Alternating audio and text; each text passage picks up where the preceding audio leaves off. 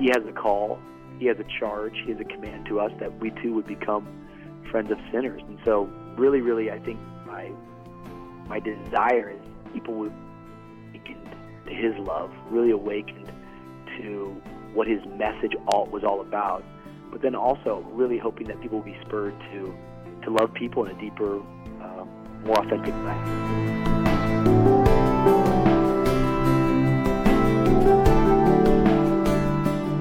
This is Charisma Connection on the Charisma Podcast Network. I'm Taylor Berglund, and today I'm excited to welcome over the phone line Pastor Rich Wilkerson Jr. Rich, how are you doing today? I'm doing good, Taylor. Thanks for having me on today, bro. Thank you so much for coming on the show today. First, we're going to get into all of the cool and exciting stuff that you're working on. But first off, how's your life? I know you have a new son coming soon, right? Man, I am so pumped. Yeah, we're just a few days away from our firstborn son. We've been on the journey of trying to have kids for a whole lot of years. In fact, it's been an 8-year journey, if you can believe it, of really being challenged with infertility and really hoping and praying. And so this is like what we've been calling a miracle in motion for us. It's been a long time coming, and he has been worth the wait. But I'm excited. I'm a little nervous, and we got to figure out. I guess we're going to learn as we go. But he's coming, and he's going to change everything. I got a feeling. That is fantastic. It's really cool to hear just your enthusiasm on that. And I'm glad we were able to get in this interview before you get really busy with the newborn soon.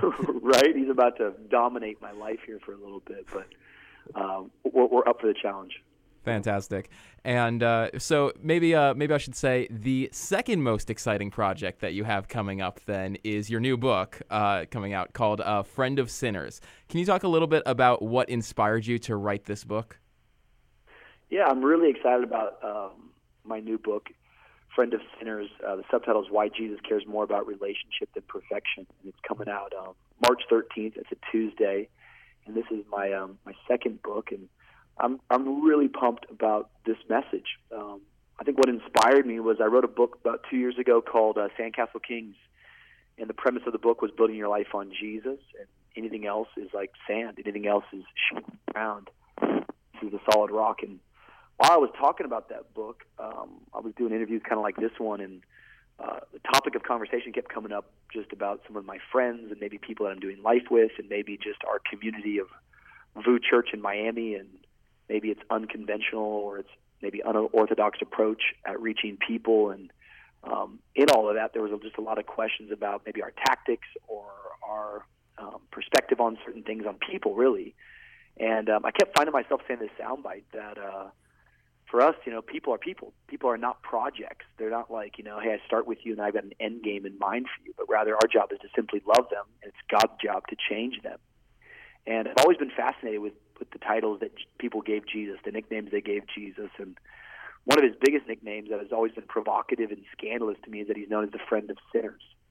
And I don't know, I've always loved that. I think it's a timeless, provocative, relevant title. And so as I was finishing up that book, right away, just this new idea came to me that I wanted to talk about God's love for humanity and really our love for people as we receive his love. And so this book of Friend of Sinners is really all about encountering Jesus, how much he loves all of us, that all of us are sinners.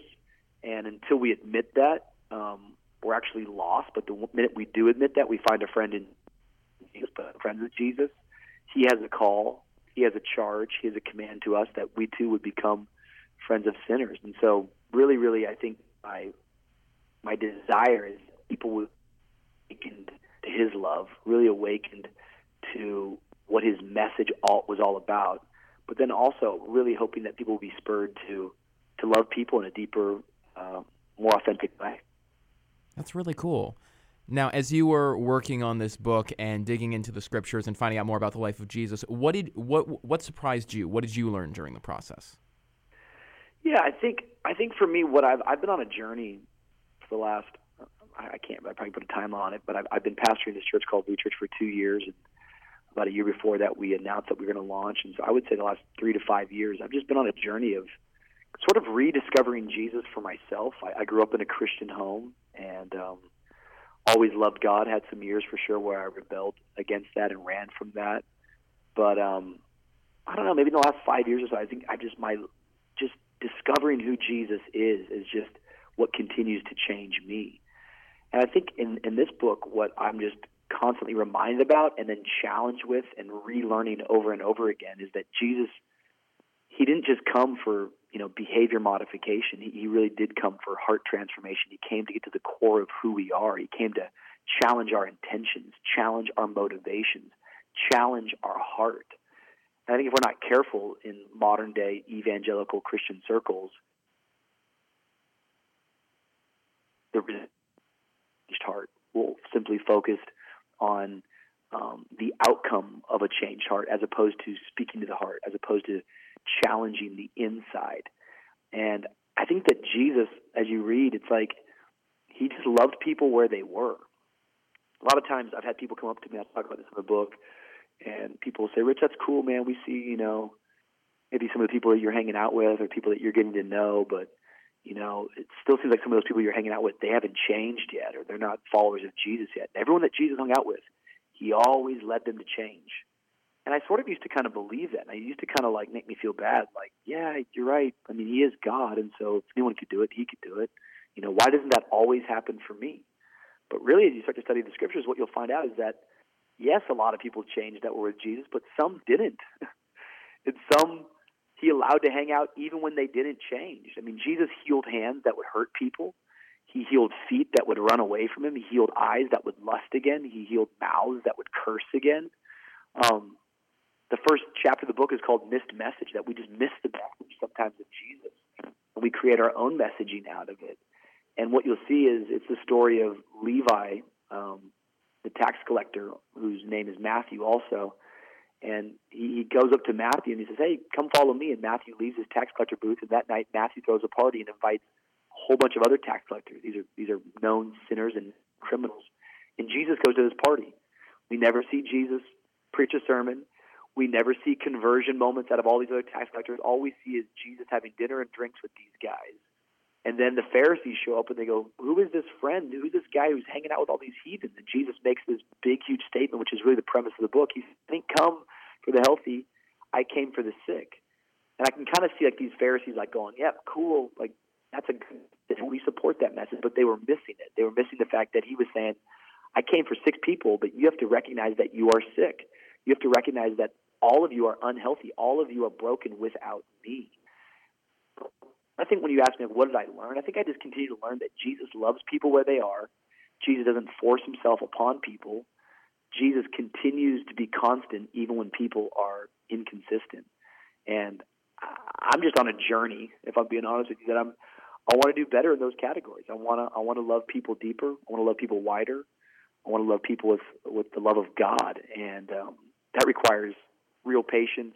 That requires not a fake love that's got an outcome attached to it, but rather just going, my job's to love, my job's to serve, and it's really God's job to make the change happen. I think that's a really cool goal.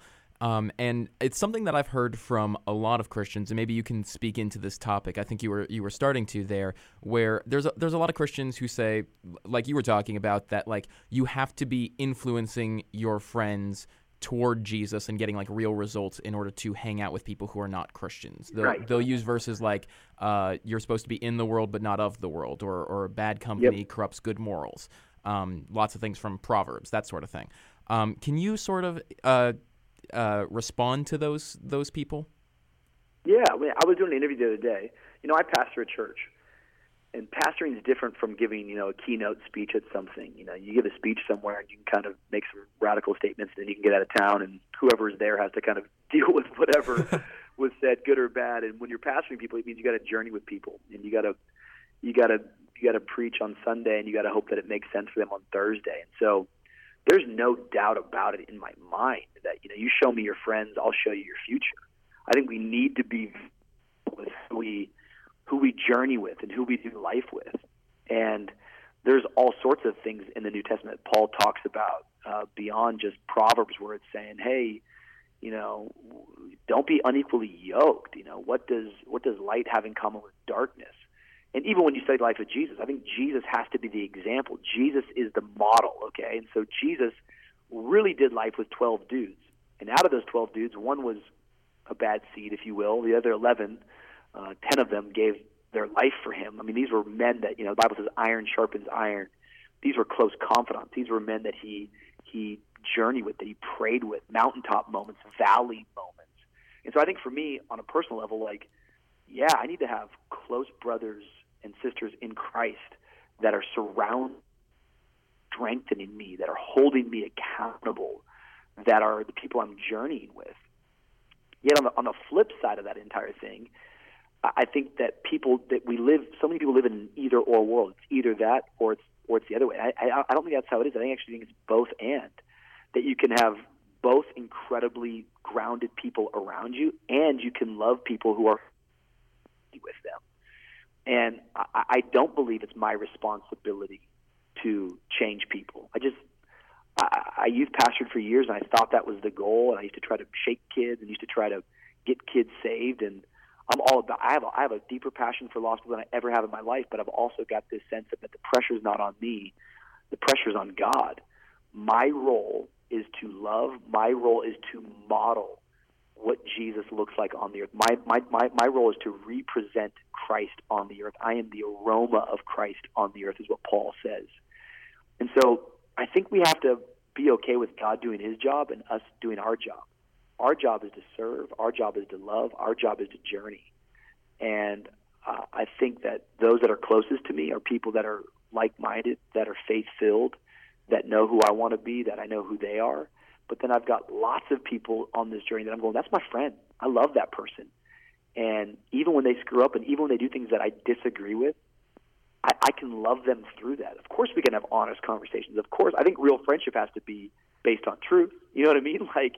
You can't be someone's real friend if you're not honest with them about how you feel about something or what your perspective is on a subject.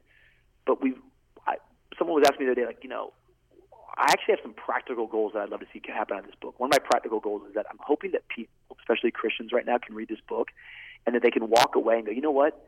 I can disagree with somebody and not disrespect them. I can, not agree with somebody and still accept them. I think those are big, huge sound bites that we need to get into our heart and into our spirit. And I think too often Christians, they have these timelines for people, and they have these past due dates that if you don't change by this time or if you don't become like that, well, then I'm going to move on from you. And I just don't see that to be the Christ example. I think Jesus had 12 dudes he did life with that knew who he was and knew what his mission was, that he was able to be highly confidential with. But then Jesus was also the guy that was out in the city. He was at the party. He was rubbing shoulders with everybody. He was spending time having intimate, deep conversations, whether that was with the Pharisees, Nicodemus, or then a woman at the well. One was lost on the outside. The other was lost on the inside. Both completely lost, both in need of Jesus, both sick, not knowing it, Jesus being the answer for both of them, and he had time for both of them. And so that's kind of the model that I'm trying to showcase to people in this book. But this is not a how-to book. This is not going to be a book of going, hey, here's your lead-in question. If you died tonight, where would you spend eternity? That's not what this book is. This book is catching the spirit of the gospel and catching an awareness that all of us, we are equal in our sin, and all of us are equally qualified to follow Jesus, or better yet, all of us are equally disqualified in following Jesus. And he's come for friendship and relation with us. We just have to recognize it and acknowledge it. So earlier you mentioned talking about that our goal is not to change people, it's to represent Jesus and to model that love to other people. How can we show that same conviction and compassion for the lost like Jesus did? Yeah, I just think from the get-go, this is a question that I've been asked a lot, and this is a question that at times in my answer has gotten me criticized. But, from the day we started our church, we've always just had this conviction in our church, which is that we're called to serve the city, and it's God's job to change it. And so, once a month at our church, we do these things called I Love My City projects, where we just come and we serve the city. We clean the streets. We give out water bottles. We go to nursing homes. We go to children's homes. And the whole premise, the whole point is simply just to be love in action, just to be ambassadors of Christ, just to serve the city. And I remember one time I put up on my Instagram, our job's not to change the city, our job is to serve it. And I had a couple people just kind of come at me like, that's not true. We're called to be change agents. And I know exactly what they mean, and I do agree. I think the church is to bring about change. I think what I'm trying to suggest in this book is, what are your means to change? How are you bringing change? For me, the way we bring about change is through love and service. Change is the byproduct of those things. The goal is not change. The goal is to love. The goal is to serve. I'm gonna serve and love even if people don't change. See, if my goal is change, well then if people aren't changing, then I'm gonna quit. But I think your goal has to be something deeper than that. You don't get to control if people change. Like, we can't change anybody. I can't change my wife, I can't change myself. Jesus has done all of that change. And so as a church and as Christians, I think we need to set our goals on something that is more realistic and more real. And that is, I can control if I love somebody. I can control if I serve somebody. I can control if I'm kind, if I'm good to people. As I do those things, as I plant those seeds, I believe it's God that's going to bring about the change. Paul said, I planted seed. Apollos watered seed. It's only God who makes it grow. And so when you go, what are practical things that we can do? I think that you can meet your neighbor. And I think you can say, how you doing, neighbor? And I think you can say, hey, you want to come over for dinner, neighbor? Hey, you want to grill some steaks tonight, neighbor? Movies, neighbor? And I think you can get into their world and get to know them, not with the goal to be like, oh, I can't wait to invite them to church and I can't wait to da-da-da-da-da. But how about with just the goal to say, I'm going to love this person? I think if you do that, getting them to church is going to be a no-brainer. Having them hear about what you believe is going to be a no-brainer. And I really believe that most likely if you want to see authentic change or them have a salvation encounter, it's probably going to happen when you just simply go and approach them and develop friendship with them. So I think our job as believers is to be intentional with people. I don't think that we should be happenstance or default. I think we should be designed, intentional, focused people, that every person we come in contact with is an opportunity for God to minister to them, for God to bring glory to His name, for God to do something great in their life. So we have to be intentional, but I think we need to relieve the pressure that the change or the salvation is up to us. It's not. And I think it would also help us, and I think it would do the body of Christ some good if we would just love people where they are instead of loving people with our own agenda, loving people with an agenda to see them change or whatever our to-do list is for their lives. I think that's a breath of fresh air, and that's just something that I'm working on and I want to continue to work on. That's really cool. Well, if people want to find out more about you or the book, where can they do that? Yeah, I think basic things like Instagram. I'm active on social places like Twitter and Instagram at Rich Wilkerson Jr. The book's got a really cool website up right now called friendofsinners.co. friendofsinners.co. There's a lot of really cool additional resources there on the website that come along with the book, shareable items. I think if you pre-order the book right now, I'm reading chapter 1 to you. There's a video there. If you're a pastor or a leader out there, we've got a lot of churches that are getting on board to do a Friend of Sinners series at their church, which I think is a really cool idea, maybe leading up to Easter, after Easter, anytime really, talking to your church about God's love, but also talking to your church about our response and how we should love our neighbor, how we should love the people around us. So those are all really, really great places to hear more about those things. And I think you can buy the book wherever books come out, is what I'm hoping, that they're putting it everywhere. But we're just hoping this message gets out, and we're hoping it really encourages people, and we're really believing that God's going to do something great through it. Great. And if people want to track you and your growing family, where can they do that on social? Yeah, just at Rich Wilkerson Jr. Just follow us, my wife and I, and come follow our little family. It's 3 of us now. My goodness gracious. It's going to be fun. Well, congratulations again on the addition to your family, on the new book. It's been great having you on the show today. Taylor, we are so grateful for you, man. Thanks for letting me come on. We love everything you guys are doing over there at Charisma. You guys are legends, and we're just grateful for you guys. Thank you very much. Would you mind closing us out with a prayer? Absolutely. Lord, we thank you so much just for this incredible day. Lord, we thank you for everyone that's listening today. And, Lord, we just pray that for those that are hearing this talk today, hearing this conversation, that, Lord, this would be more than words. This would be more than just sound bites or little pithy statements, but rather, God, we would take this to heart. Lord, we really believe that all of us have fallen short of your glory. yet somehow you came for us. When we couldn't get to you, you came to us. And Lord, your love for us, it overflows out of us, that we want to go and show it to other people. I pray that you'd raise up your church in this day. You'd raise up the body of believers of your love to this world, that the Church of Jesus Christ would be known as the safest, most loving, most humble, kind place on the planet. I pray that we would do our job in lifting your name up, that all men might be drawn to you. We thank you for Charisma. We thank you for this show. We thank you for all the resources and the content that they continually put out to help resource the body of believers. Thank you for those listening, that you keep them in all that they're doing. Oh, we really believe that the best is ahead of us, the best is in front of us. We turn our eyes towards Jesus, and as we do, this world, it grows strangely. Amen. Amen. You've been listening to Rich Wilkerson Jr. on Charisma Connection here on the Charisma Podcast Network. I'm Taylor Berglund, and thanks for joining us.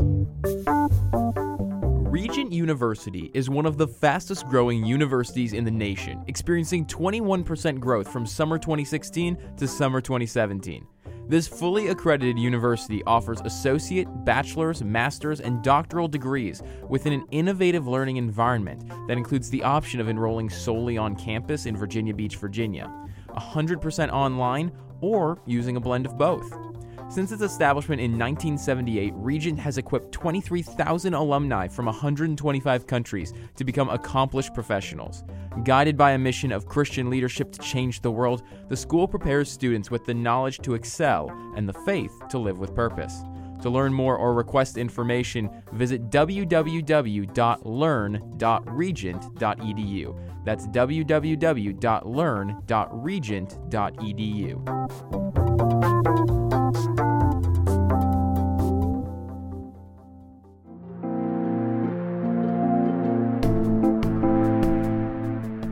This has been a production of the Charisma Podcast Network. Steve and Joy Strang are the founders and owners of CPN. Dr. Steve Green is the executive producer of the Charisma Podcast Network. We intend to honor God with every podcast and remain thankful to our advertisers and supporters who make these podcasts possible.